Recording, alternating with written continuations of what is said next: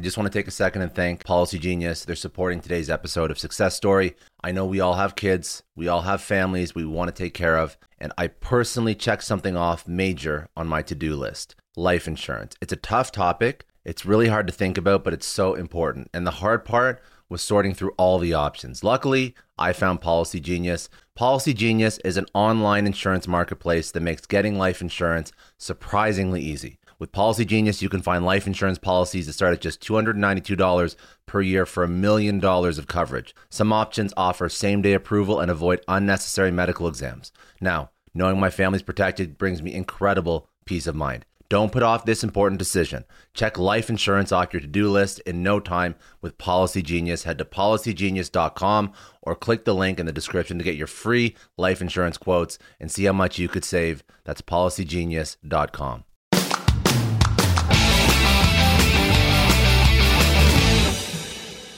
Welcome to the Success Story Podcast. I'm your host, Scott Clary.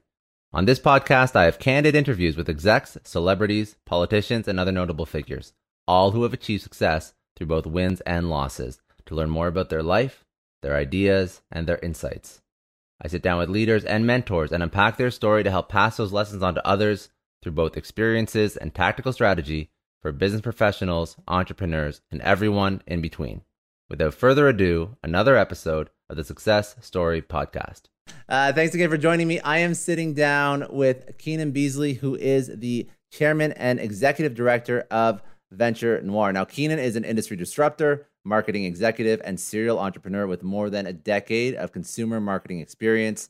After leading billion-dollar brands at Procter & Gamble, Reckitt, Benckiser, and L'Oreal, he launched the marketing agency BLK Black Box in 2014. His mission was to build a company focused on understanding how people were influenced and apply those insights to deliver growth for brands. Now, like I mentioned, he currently serves as executive director of Venture Noir. We're going to go into what that's all about. He is a Walton Family Foundation grant recipient. Venture Noir is a diversity, equity, and inclusion partner helping entrepreneurs of color with non-dilutive grants and mentorship to launch and scale successful businesses. Born and raised in LA, Keen's a proud graduate of the United States Military Academy at West Point. Very excited to chat. Thank you so much for joining me. Thank you for having me. I appreciate it, Scott. It's my pleasure. It's my pleasure. You have an incredible career. You're doing a lot of good work, but I want to, to tee these up. I like to sort of go through the origin story. So walk me through your career and how you got here, and wherever you want to start is fine because you've done a lot. So I don't want to, I don't want to drag it out, but I think there's a lot of really good experience that you have, and I want to sort of we can go through that, and I'm sure that sort of impacted what you're doing now.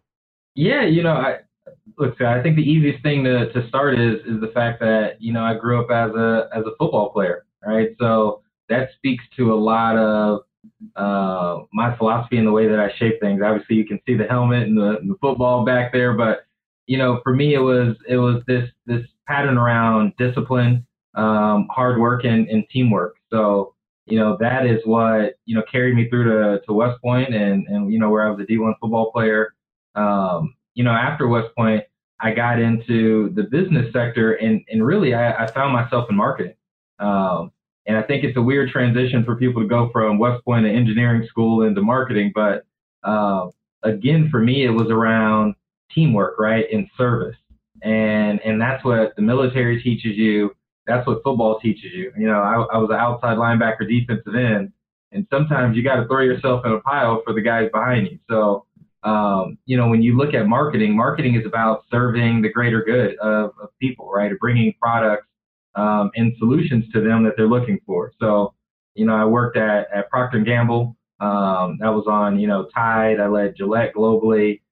Ended up at Reckitt Benckiser, where I led Lysol globally, Lysol Dettol, and then was the youngest vice president over at L'Oreal on Garnier.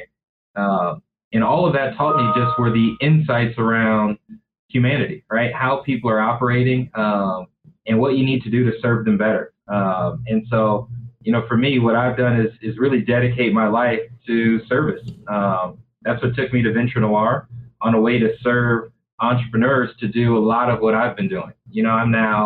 This is my fifth company. that I've started, which is Supply Factory Brand. So we have an amazing hair care line. I have a cannabis business. We've gone through all the stages, right? I've bootstrapped businesses. I've raised venture capital. I've done the friends and family rounds. I've taken out loans. I've done, all of the tough things that we do as entrepreneurs. And, I wanted to create Venture Noir to help more folks go through that process, right? Help navigate those seas, for lack of a better word. And that's been really rewarding. So really exciting to do that. No, it's a really impressive career, and I appreciate you sort of lining up your experience. Now, when you launched Venture Noir, what were the types of entrepreneurs that you were working with? Was there a certain industry, a certain type of entrepreneur? Was it literally anybody who just needed some extra help, needed like a little bit of a leg up that you would take on? What was the sort of the core customer for Venture Noir? When I was coming up with the concept, it was the question I kept asking myself was, how come there's not a black Zuckerberg or Bezos, right? These moguls, right, in the epitome of entrepreneurship. I wasn't seeing that in the black community that I could point to, right? That really had the liquidity event. And when I say, the top of the, mountain for an entrepreneur is to go public or get acquired. And I wasn't seeing that. Right. And I said, okay, there's an issue. So I had to start looking at the pipeline. And one thing that I've always been taught by my dad is you need volume, right? So you need more. So Venture Noir is a venture catalyst organization. It is about creating and stimulating more businesses. Where I saw the gap was at the very early stage. So people that are considering becoming entrepreneurs, right, that are working corporately like I was and looking at making the leap, where we've done some programs. Folks that have just cracked their business plan and are stuck trying to figure out how to get started and where to go. A lot of what Venture Noir is about is eliminating that blockage, right? To just get you through that first rung so that you build some momentum, build that MVP, get in front of investors. And now all of a sudden the experience becomes much more familiar. And that's why you see people do these things over and over and over again, because entrepreneurship is so familiar. Right? Like I said, I'm 36 and I'm on my 5th company, and it's just because that's just who I am now. So the fear of starting, I don't have. I'm just like, I'm starting. I was going to mention, man, I didn't want to say anything, but I'm like, shit, you look young for these roles. Like, hell, you look like, good job, bud. Like congratulations. No, there's a couple grades in there now. I got a couple, but not too bad. So, but as you built this out, like I was looking on the site, and you said for Venture Noir, there's three resource pillars: curriculum, community, and access to capital. Absolutely. Is that when I think about an entrepreneur? Curriculum, the knowledge, access to capital is obviously important. I feel like community is something that isn't focused on enough. Is this the community in your mind? Is it like an incubation program? Is it somebody who has gone through the same life experiences? Is it somebody of the same color, understands cultural background or nuances? What's community that you would bring to the table? Because that's the one piece that I don't know well. No, it's a great question. It comes from the philosophy really that, density breeds success. So it's the idea of a strip mall, right? So, here in America, we have strip malls where, you have one company that's doing well. Well, those companies that are around it tend to get some of that, fall off traffic, right? And they tend to have better sales revenue because of that, just from sheer proximity. So a lot of what I think was lacking in the, underprivileged or underserved or minority communities was that density of creation. So there was no Silicon Valley with diverse Black and brown entrepreneurs. So we have to build those ecosystems. And what ends up happening is you start to rise then collectively together. You share experiences, you share resources, tips, but you also can share talent, right? A lot of times the failure rate of an entrepreneur is incredibly high. But in order to recruit those people, they need to feel like, hey, well, if that company doesn't work out, is there another job nearby that I can get? That's the unknown thing about, Silicon Valley. You join a tech company up in San Francisco, right, or in Menlo Park. Yeah. Hey, that company fails. You got 1,000 other startups that just raised capital that you can jump over to. You can walk down the street and get another job. Absolutely. So that's part of what that community is, right? It's a way of sharing resources, but it creates a bit of safety and familiarity. And why? This is a big question, I guess. I don't want to make this question too big, but when there's a Y Combinator, or in Toronto where I am, there's Creative Destruction Labs, and there's a whole bunch of other types of these types of programs. Y Combinator is probably the best known. At what point does an underserved or an underrepresented group fail at getting into a Y Combinator? Is it when they're very young and they didn't have the educational circumstances to facilitate that or enable them to get to the point where they felt confident or competent enough to apply? Is it at the very last point where there's, maybe perhaps not the ability, I don't know, I want to say racism at that level where they're not being accepted? Are they getting accepted, but they just don't feel like they have a lot of peers represented in the same group? Like, what's the point that the traditional venture capital or incubator programs fail underrepresented individuals? A lot of it is confidence. So what I found was, a lot of these minority entrepreneurs just were insecure in the process because they didn't know anyone else who had gone through it.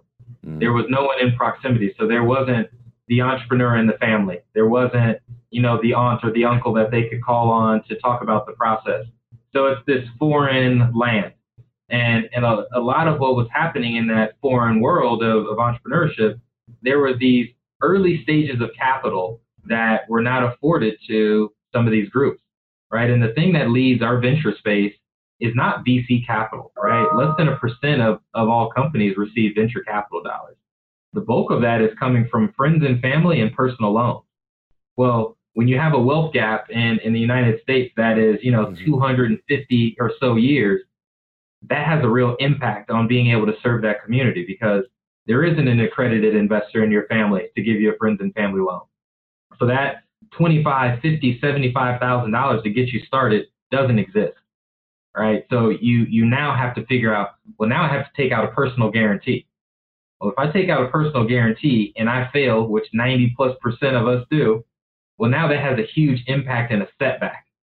So now I just took that 250-year gap, now just went to 253 years or 260 years, right? So it's very detrimental. So, you have to figure out ways to build that confidence, which is why, how can we lower the cost of barrier, right? The entry point of entrepreneurship. Y Combinator and those groups don't address that. That's an interesting way of putting it. So you're lowering the cost, you're giving them the resources because you have the ability to offer these at scale, as opposed to going and fixing all the venture capital out there and trying to funnel it more towards young Black or underrepresented entrepreneurs. And I think that's an interesting way of putting it, or not putting it, but actually helping facilitate. Because all I see all over Twitter is just, I hate referencing Twitter. I'm sorry, it's not an educational resource, but I see anecdotally, a lot of people speaking about, well, VCs have to invest more and VCs have to invest more in underrepresented. And I was actually going to ask you, how do we do that? And I don't know if you have a thought on how do we actually facilitate that, but you're taking the other route, which I think is actually a very smart way because it's a quicker thing to action. You don't have to change, the whole cultural of a certain VC group that doesn't invest in underrepresented. You can enable them with the tools and resources you already have at a much cheaper, almost like wholesale rate is the best way to put it. Yeah, I mean, look, venture capital is a formula, right? So there's a way to hack that. And so they're investing in very like-minded companies and a profile of people. If you're a Stanford dropout and you want to start a company, you'll probably get $1 million, right? Just by saying you want to start a company. And the minority communities, you don't have that familiarity. So I had to address that in a different way. And part of what I feel the responsibility within Venture Noir is to make the process of entrepreneurship in the underserved community and make it more familiar with that investment community. So invite those venture capitalists into workshops. Let them see the innovation, right? The creativity, the thought. Now let's give that then innovator the process and the formula and how to package and sell that idea. And and that's just part of the work that we have to do. And it's tough, but I can give you, look, I don't want to go on too much of a tangent, but I think what you also find in a lot of minority-based communities is the easiest thing to start with very little capital is a service business. A service business does not require venture capital because it doesn't scale in the same way. Well, so they probably won't get venture capital because they want that. They want that exit. Exactly. So that's why when you look at a lot of minority founders, they don't have the right businesses for venture capital. Now if you transpose that with, a guy like my friend Rodney Williams with Listener, it's a technology, right? It's a beacon tech. So people get that. It's told in a very clear narrative that is modeled after a lot of what Silicon Valley has done in the past. I'm not going to say it's ever easy to raise capital, but he has a much better chance than somebody that is starting an agency, like was my first business. My agency would never raise venture capital. And whereabouts, like, where are you finding entrepreneurs? Is it, what's your best audience that will have the best chance of success? Is it people in universities, or are there individuals that are later on in their career? Where are you sort of finding your group? I think the great thing is the entrepreneurs find us because they're just so curious. So a lot of, the work that we're doing and why we, are constantly trying to raise sponsorship dollars is we need to do more events, more activities, more awareness. And ways that people can then, they can find us and they reach out. So we've done some great things with colleges, have a great partnership with USC. We've worked with TCU with internships, University of Chicago, et cetera. I've even done some talks at West Point, and people don't believe they have an amazing entrepreneurship community there. So colleges, absolutely. But then I think there's people with that real expertise from some of these companies that would do well in a startup environment, right? That I think they could really start to shape a culture because they have that technical expertise. So I'm also looking at bringing some of those folks over. And then I think you have your influential leaders, right? Your cultural leaders, that I call it, right? People that start trends. They may not have the technical ability, but they have the means to get reach and attention, which is also needed for success. Well, now I'm pairing them with a technical expert, and now you have a really cool team to build from. So, yeah, we look everywhere. No, I think that, like, this is, like, obviously like a small fix or a small step in the right direction. Like, there's so many things that have to happen, and there's so many, I guess, replications of your group, or you yourself have to scale to the point where this can sort of act like a group the size of a Y Combinator to really start to invoke meaningful change at a national level, and then eventually international level. But I think as we look at one thing I've seen, and I think everyone's seen the news, is LeBron James and Maverick Carter doing the $100 million investment into building their own, I guess, coined the phrase, media empire. How do you continue the momentum of, yourself? You're building out Venture Noir. LeBron and Maverick, they're building out their own thing, and you'll probably see some of this stuff, and it seems very relevant right now and topical right now. But how do you maintain that momentum and passion and just will to get people to do things a little bit differently, take on new initiatives, like yourself, a leader in the Black community who's starting this thing? How do we continue that momentum? I've patterned my success just from a bit of fearlessness and volume, right? I'm not afraid to work and just work really hard. So again, for me, not everyone can raise $100 million, right? LeBron can raise $100 million because, frankly, he has $100 million.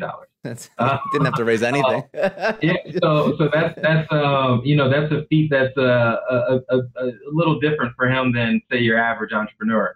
But what I think we can do very easily is create more small businesses, right? So I think we've touched 1,000 small businesses and Black owned and Black and brown owned companies in the past year. I think we can replicate that, and I feel that we can help, that scales, right? So I wouldn't be surprised if we did 5,000 next year with more volunteers and more donations.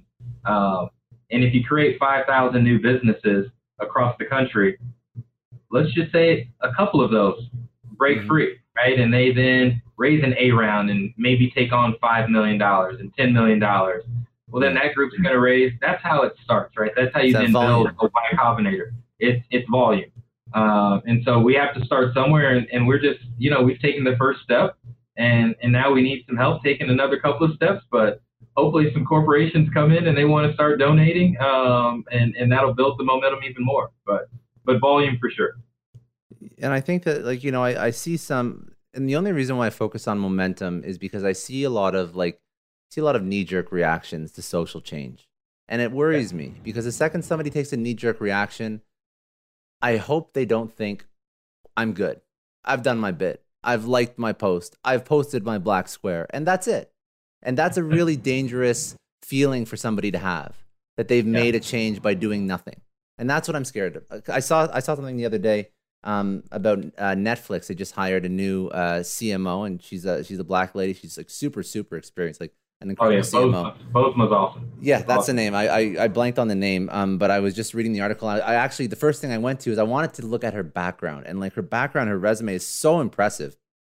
And I was happy because like she obviously deserves the position, and I want more companies to make moves like this. But I don't want them to lose momentum. And I don't think, this was a prime time for Netflix. They were hiring for the role. The last VP, who I also can't remember her name, stepped out of the position after a year, and they hired somebody who was qualified, and she was just really qualified. That's the way I look at it. It was a great hire. She was really qualified. She's going to kill it.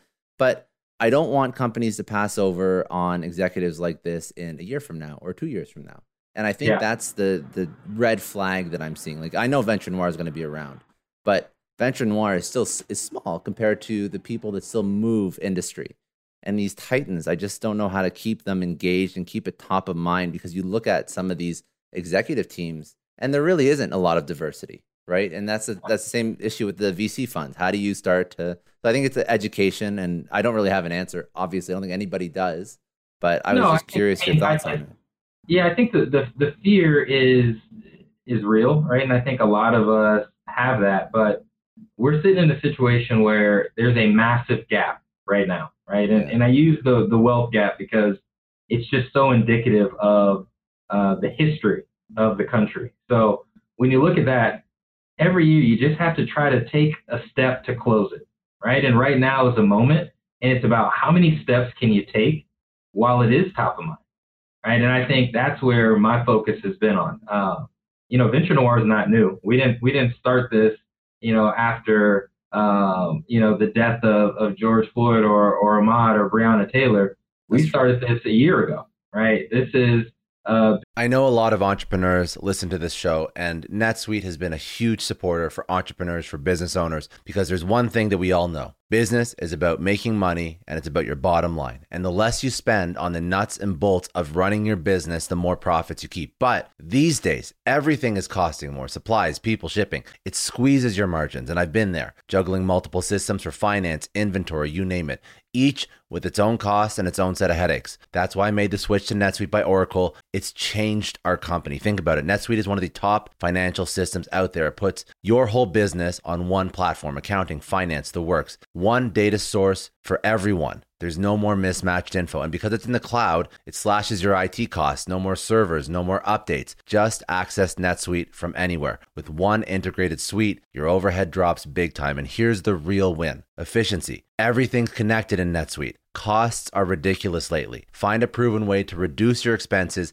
and get better performance out of your team. It's a no-brainer, and that's what NetSuite offers. Over 37,000 companies have figured this out already. You have to join them. Right now, through to April 15th, NetSuite's got an incredible, flexible financing plan. Check it out and see the savings yourself at netsuite.com/Scott Clary. That's netsuite.com/Scott Clary. Hiring as a small business owner is a major pain. That's why LinkedIn is supporting today's episode. You need people with the right skills and experience, but finding them can take forever. It is incredibly frustrating to keep seeing candidates who just aren't a good fit, and that's why LinkedIn Jobs has been a game changer. Let me tell you a little story. We needed to hire a graphic designer, somebody with specific tech and software knowledge and the ability to truly understand our brand. And I started with all the usual job boards, and it's the same old story. Tons of irrelevant applications. No one's really matching my needs. I tried LinkedIn Jobs, and the quality of candidates was just on another level. People with impressive portfolios,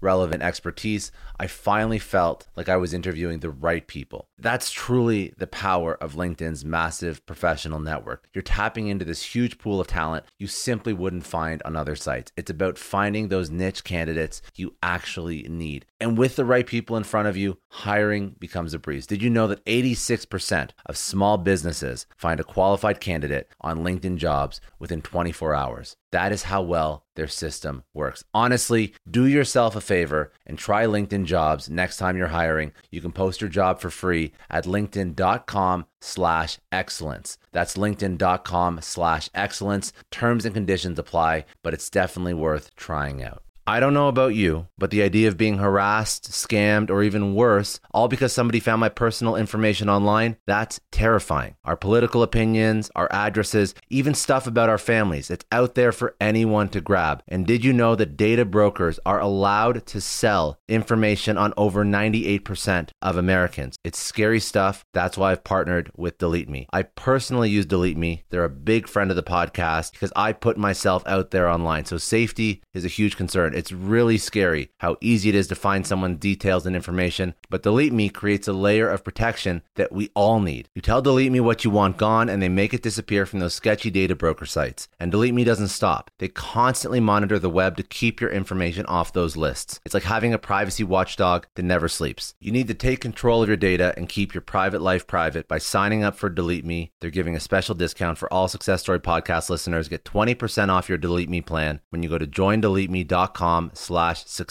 and use promo code success at checkout. The only way to get 20% off is to go to joindeleteme.com/success and enter code success at checkout. joindeleteme.com/success. Hey everyone, I just want to take a second and thank the sponsor of today's episode, Heaven Hill Bottled and Bond Bourbon.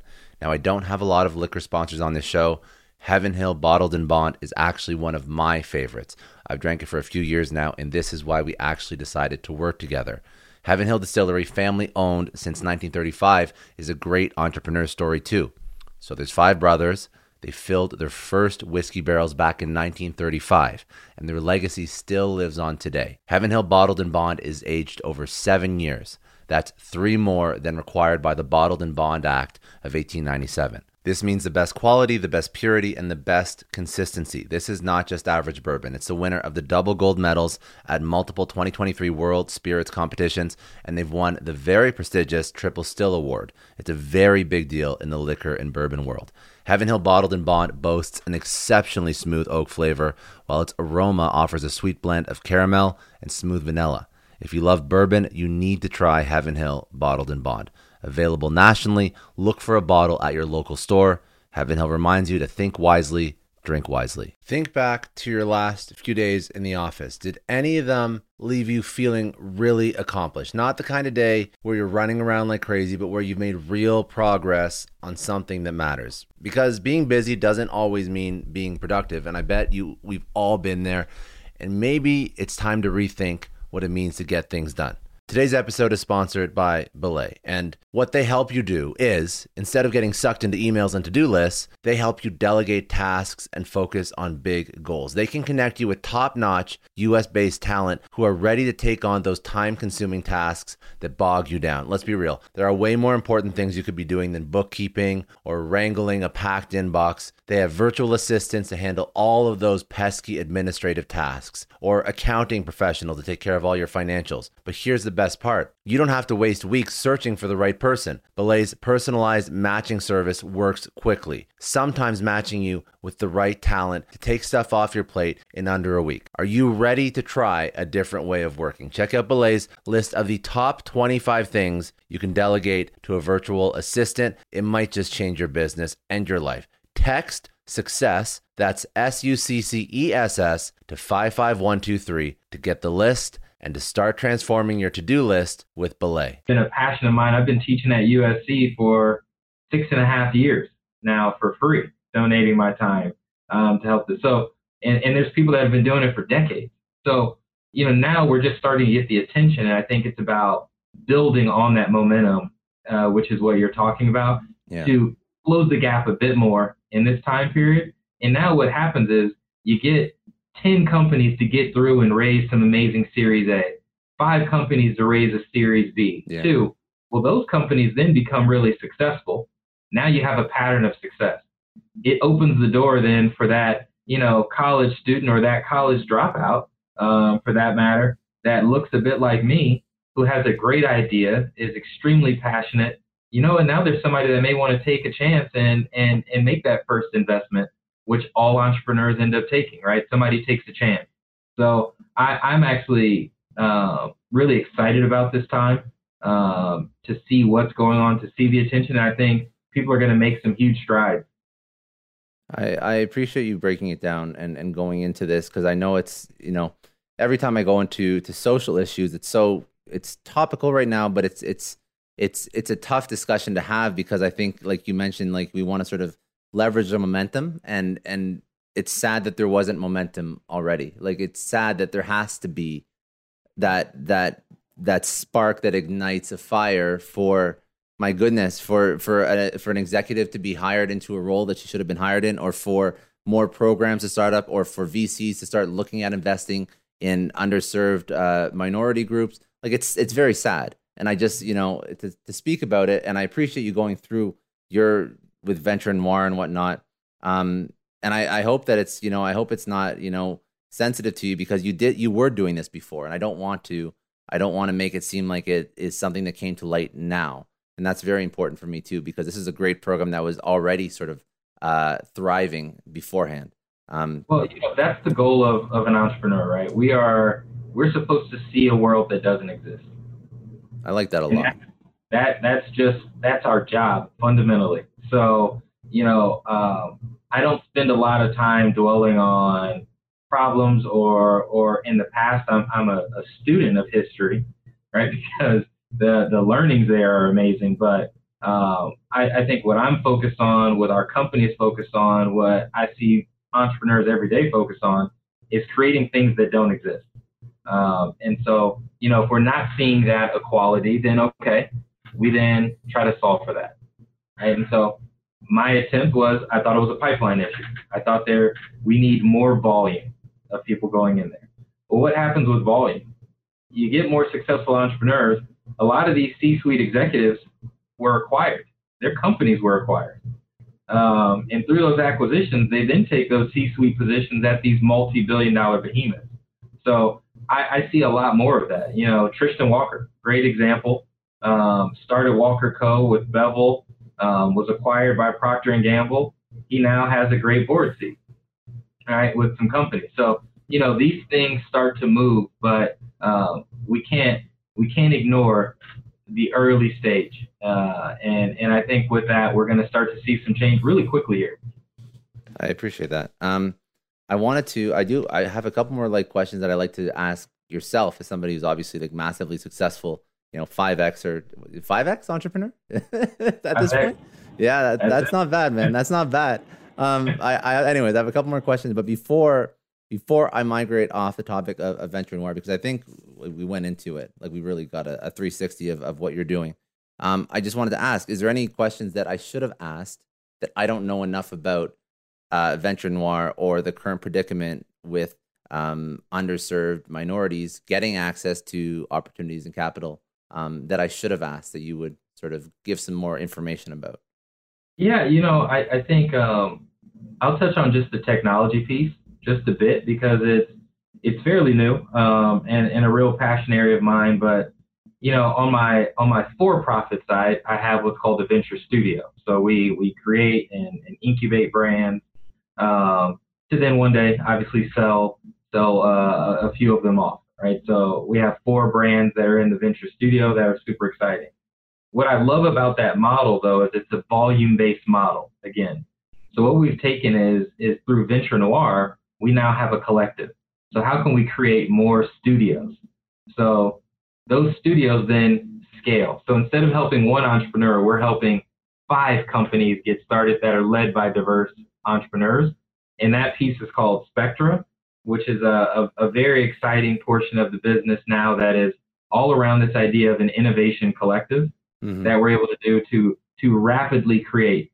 Where I think this has gotten even more exciting is we invite the large companies to share openly some of their problems, things that they're looking to work on. So we invite Walmart to the table. We invite Procter & Gamble and J&J and L'Oreal to the table to share, well, what are some of the challenges that you want to see solved, right? You have an unlimited vendor network and resource pool, but you still have things you want fixed.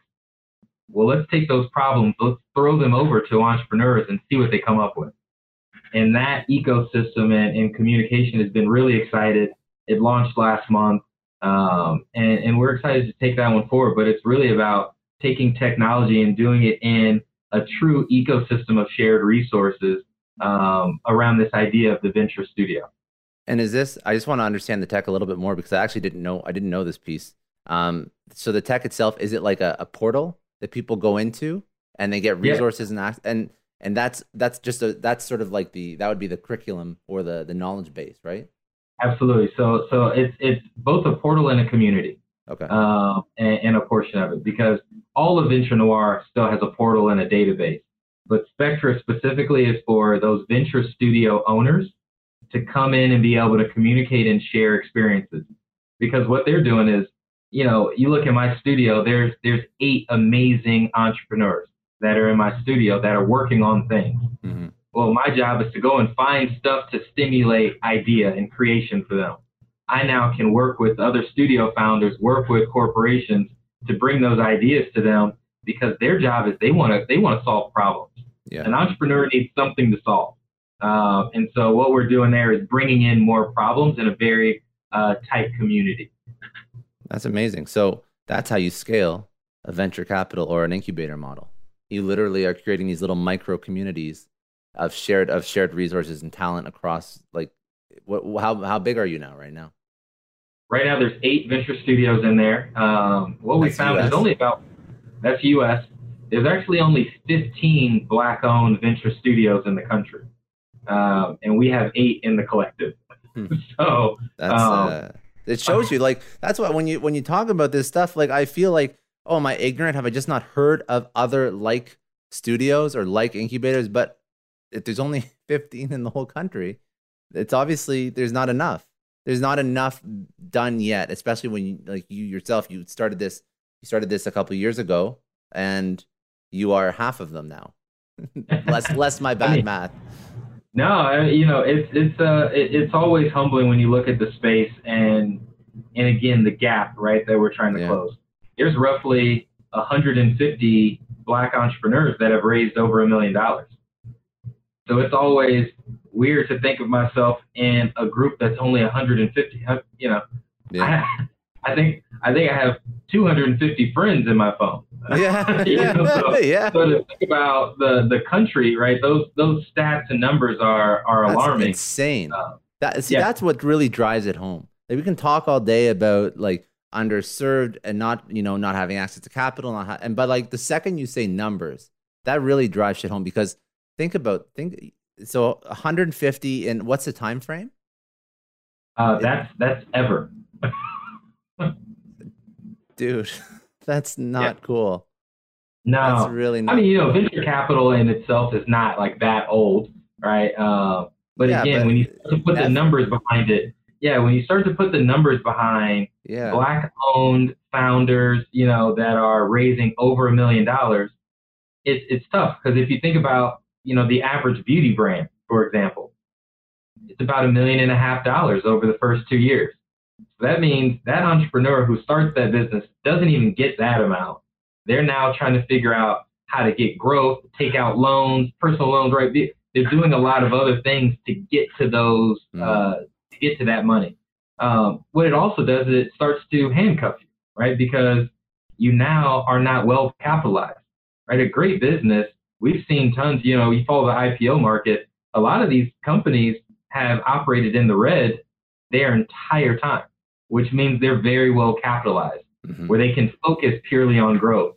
When you're an entrepreneur that has to worry about payroll, their own bills, you have to worry about a profit Absolutely. When you have to be profitable out of the gate, not too many businesses can build tech and be profitable year one, right? That doesn't even exist. So you have to start to pump in capital into these entrepreneurs and these businesses. So we got a lot of work to do.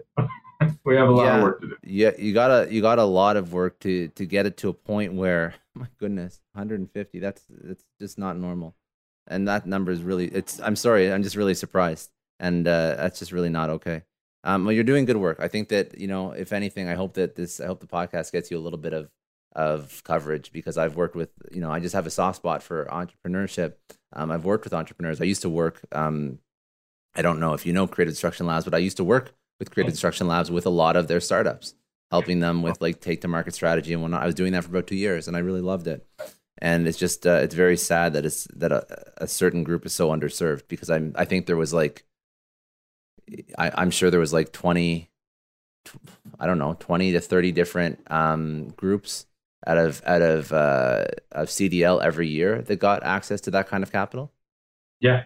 And that's one, and that's one small group compared to Y Combinator, which I think throws like 500,000 at how many different groups? Like a fair amount. Yeah. So it's just very sad. I don't know. I didn't realize that stat was so. I knew there was issues. I didn't realize the issues they're so prevalent, like that bad. Anyways, I don't want to hijack. I apologize. That was really good. That was really good. I wanted to ask a couple just questions to yourself, just about some of your like life lessons and insights.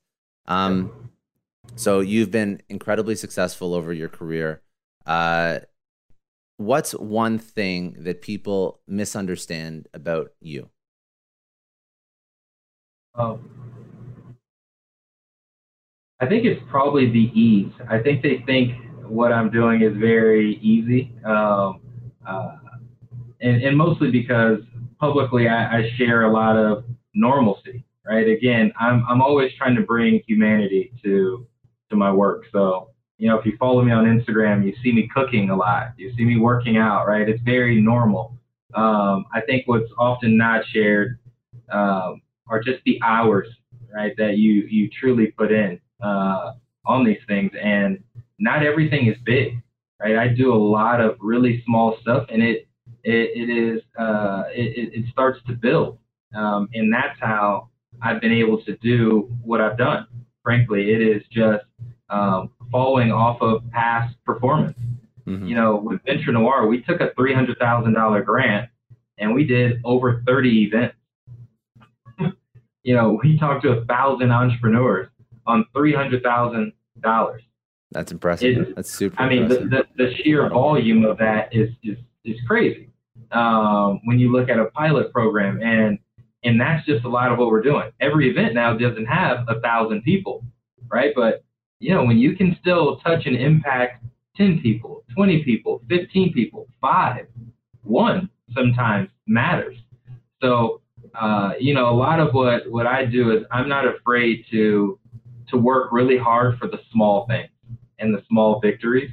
And that's how you build momentum. That's how I built my career, is just continuing to put volume of effort out there. And I don't always show that. That's a good answer. Very good answer. It's very telling. And I've heard that with very many, like a significant amount of entrepreneurs, just the ease in which they become like the overnight success. It looks, at least to the person watching from the outside, but obviously not so much the case, right? It's just it's a lot of stress and grinding and grit, and just it's tough, man. It's tough, and you've done it 5 times, so I can only imagine that you have more than one gray hair. But okay, strong one, very strong. If you could turn back time and tell your younger self, 20-year-old, you're not even that old, but say 18-year-old self something, what would it be? I'm really lucky. So that question is always tough for me. I have just some great parents, mentors, and my older sister. But the thing that's always stuck with me is stay humble, work hard, and operate with a sense of fearlessness. And so I've always had this sense of confidence. And even when I am insecure, what I find myself in, I will take an action just to see. Yeah. And I think, part of what this is you can't be afraid to fail. And I probably would have said that just that simply to my younger self is don't be afraid to fail. Actually look forward to it because that means you can learn faster. And I think it would have helped me just push just a little bit harder. I think I still had a little bit more in me. The next question, these are very quick, and then I'll just get some more information as where people can get more information about you. One person or one question I like to ask is if you could meet two people, dead or alive, who would they be and why? I'd love to meet Barack Obama, former president, just because holding that position, I think being the first black man to hold that position and the pressure that comes with that, I would love to understand how he handled both the pressure but also the success, because I think oftentimes there is a fear of success of reaching heights that no one else has reached. It's one thing, there's a fear of being the first person in college in your family or being the first millionaire or billionaire. Well, you're the first president. Pretty big deal. It's a pretty big deal. Yeah. So, I'd love to have that conversation. I think the other person that comes to mind for me is a guy like Jeff Bezos, and just how he's operated in that sense of aggression, but his desire to just keep going. You look at a guy that could have tapped out a long time ago. I mean, I think his net worth is up to $170 billion now or something crazy. Just recently, it just hit that like a couple days ago. And it's not because of just the sheer money, but it's that he seems to have this lack of complacency. Like he's able to fight that like unlike anyone I've ever seen. I mean, he just continues to push day in and day out, and he's attentive on his business, and I just want to understand what's really driving that, and I'd love to learn from that.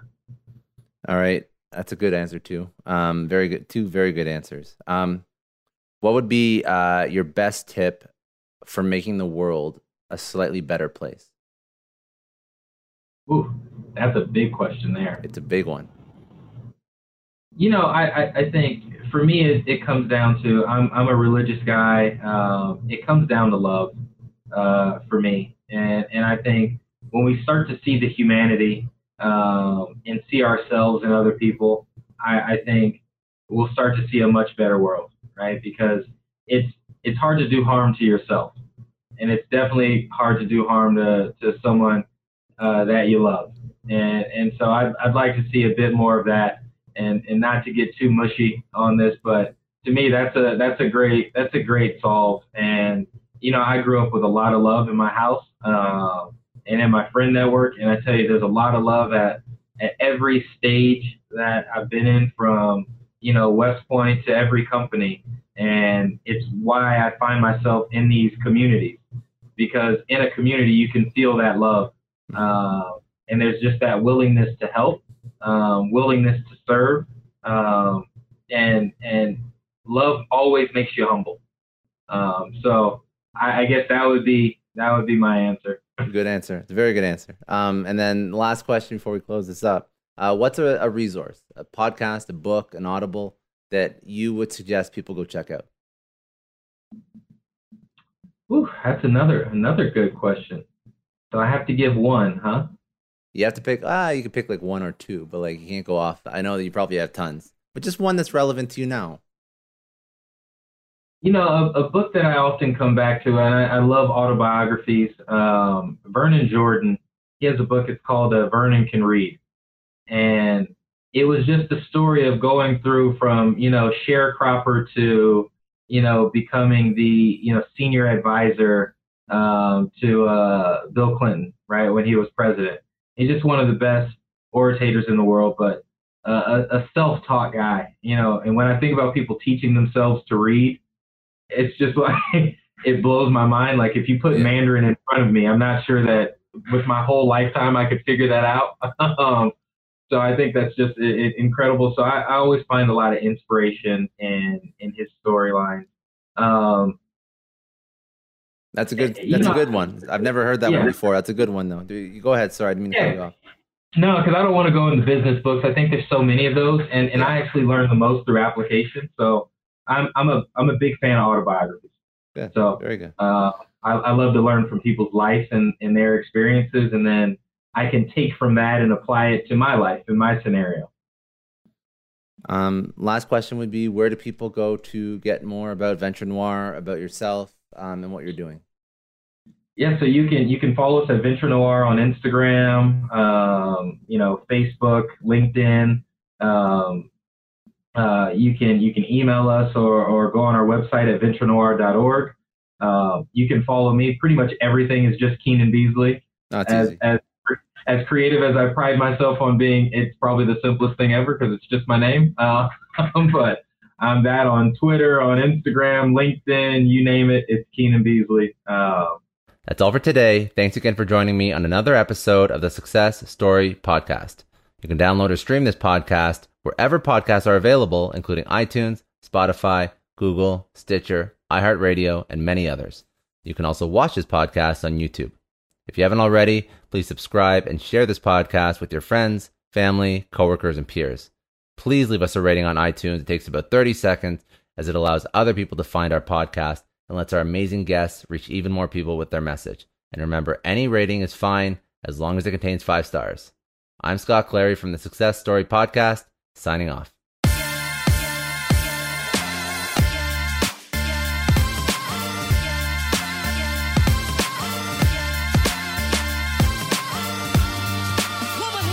I know a lot of entrepreneurs listen to this show, and NetSuite has been a huge supporter for entrepreneurs, for business owners, because there's one thing that we all know. Business is about making money, and it's about your bottom line. And the less you spend on the nuts and bolts of running your business, the more profits you keep. But these days, everything is costing more. Supplies, people, shipping. It squeezes your margins, and I've been there, juggling multiple systems for finance, inventory, you name it, each with its own costs and its own set of headaches. That's why I made the switch to NetSuite by Oracle. It's changed our company. Think about it. NetSuite is one of the top financial systems out there. It puts your whole business on one platform, accounting, finance, the works. One data source for everyone. There's no more mismatched info. And because it's in the cloud, it slashes your IT costs. No more servers, no more updates. Just access NetSuite from anywhere. With one integrated suite, your overhead drops big time. And here's the real win. Efficiency. Everything's connected in NetSuite. Costs are ridiculous lately. Find a proven way to reduce your expenses and get better performance out of your team. It's a no-brainer, and that's what NetSuite offers. Over 37,000 companies have figured this out already. You have to join them. Right now, through to April 15th, NetSuite's got an incredible, flexible financing plan. Check it out and see the savings yourself at netsuite.com/Scott Clary. That's netsuite.com/Scott Clary. Hiring as a small business owner is a major pain. That's why LinkedIn is supporting today's episode. You need people with the right skills and experience, but finding them can take forever. It is incredibly frustrating to keep seeing candidates who just aren't a good fit, and that's why LinkedIn Jobs has been a game changer. Let me tell you a little story. We needed to hire a graphic designer, somebody with specific tech and software knowledge and the ability to truly understand our brand. And I started with all the usual job boards, and it's the same old story. Tons of irrelevant applications. No one's really matching my needs. I tried LinkedIn Jobs, and the quality of candidates was just on another level. People with impressive portfolios, relevant expertise. I finally felt like I was interviewing the right people. That's truly the power of LinkedIn's massive professional network. You're tapping into this huge pool of talent you simply wouldn't find on other sites. It's about finding those niche candidates you actually need. And with the right people in front of you, hiring becomes a breeze. Did you know that 86% of small businesses find a qualified candidate on LinkedIn Jobs within 24 hours? That is how well their system works. Honestly, do yourself a favor and try LinkedIn Jobs next time you're hiring. You can post your job for free at linkedin.com/excellence. That's linkedin.com/excellence. Terms and conditions apply, but it's definitely worth trying out. I don't know about you, but the idea of being harassed, scammed, or even worse, all because somebody found my personal information online, that's terrifying. Our political opinions, our addresses, even stuff about our families, it's out there for anyone to grab. And did you know that data brokers are allowed to sell information on over 98% of Americans? It's scary stuff. That's why I've partnered with Delete Me. I personally use Delete Me. They're a big friend of the podcast because I put myself out there online. So safety is a huge concern. It's really scary how easy it is to find someone's details and information, but Delete Me creates a layer of protection that we all need. You tell Delete Me what you want gone and they make it disappear from those sketchy data broker sites. And Delete Me doesn't stop. They constantly monitor the web to keep your information off those lists. It's like having a privacy watchdog that never sleeps. You need to take control of your data and keep your private life private by signing up for Delete Me. They're giving a special discount for all Success Story podcast listeners. Get 20% off your Delete Me plan when you go to joindeleteme.com/success and use promo code success at checkout. The only way to get 20% off is to go to joindeleteme.com/success and enter code success at checkout. joindeleteme.com/success. Hey everyone, I just want to take a second and thank the sponsor of today's episode, Heaven Hill Bottled and Bond Bourbon. Now, I don't have a lot of liquor sponsors on this show. Heaven Hill Bottled and Bond is actually one of my favorites. I've drank it for a few years now, and this is why we actually decided to work together. Heaven Hill Distillery, family owned since 1935, is a great entrepreneur story too. So there's 5 brothers. They filled their first whiskey barrels back in 1935, and their legacy still lives on today. Heaven Hill Bottled and Bond is aged over 7 years. That's 3 more than required by the Bottled and Bond Act of 1897. This means the best quality, the best purity, and the best consistency. This is not just average bourbon. It's the winner of the double gold medals at multiple 2023 World Spirits competitions, and they've won the very prestigious Triple Still Award. It's a very big deal in the liquor and bourbon world. Heaven Hill Bottled and Bond boasts an exceptionally smooth oak flavor, while its aroma offers a sweet blend of caramel and smooth vanilla. If you love bourbon, you need to try Heaven Hill Bottled and Bond. Available nationally, look for a bottle at your local store. Heaven Hill reminds you to think wisely, drink wisely. Think back to your last few days in the office. Did any of them leave you feeling really accomplished? Not the kind of day where you're running around like crazy, but where you've made real progress on something that matters. Because being busy doesn't always mean being productive, and I bet we've all been there. And maybe it's time to rethink what it means to get things done.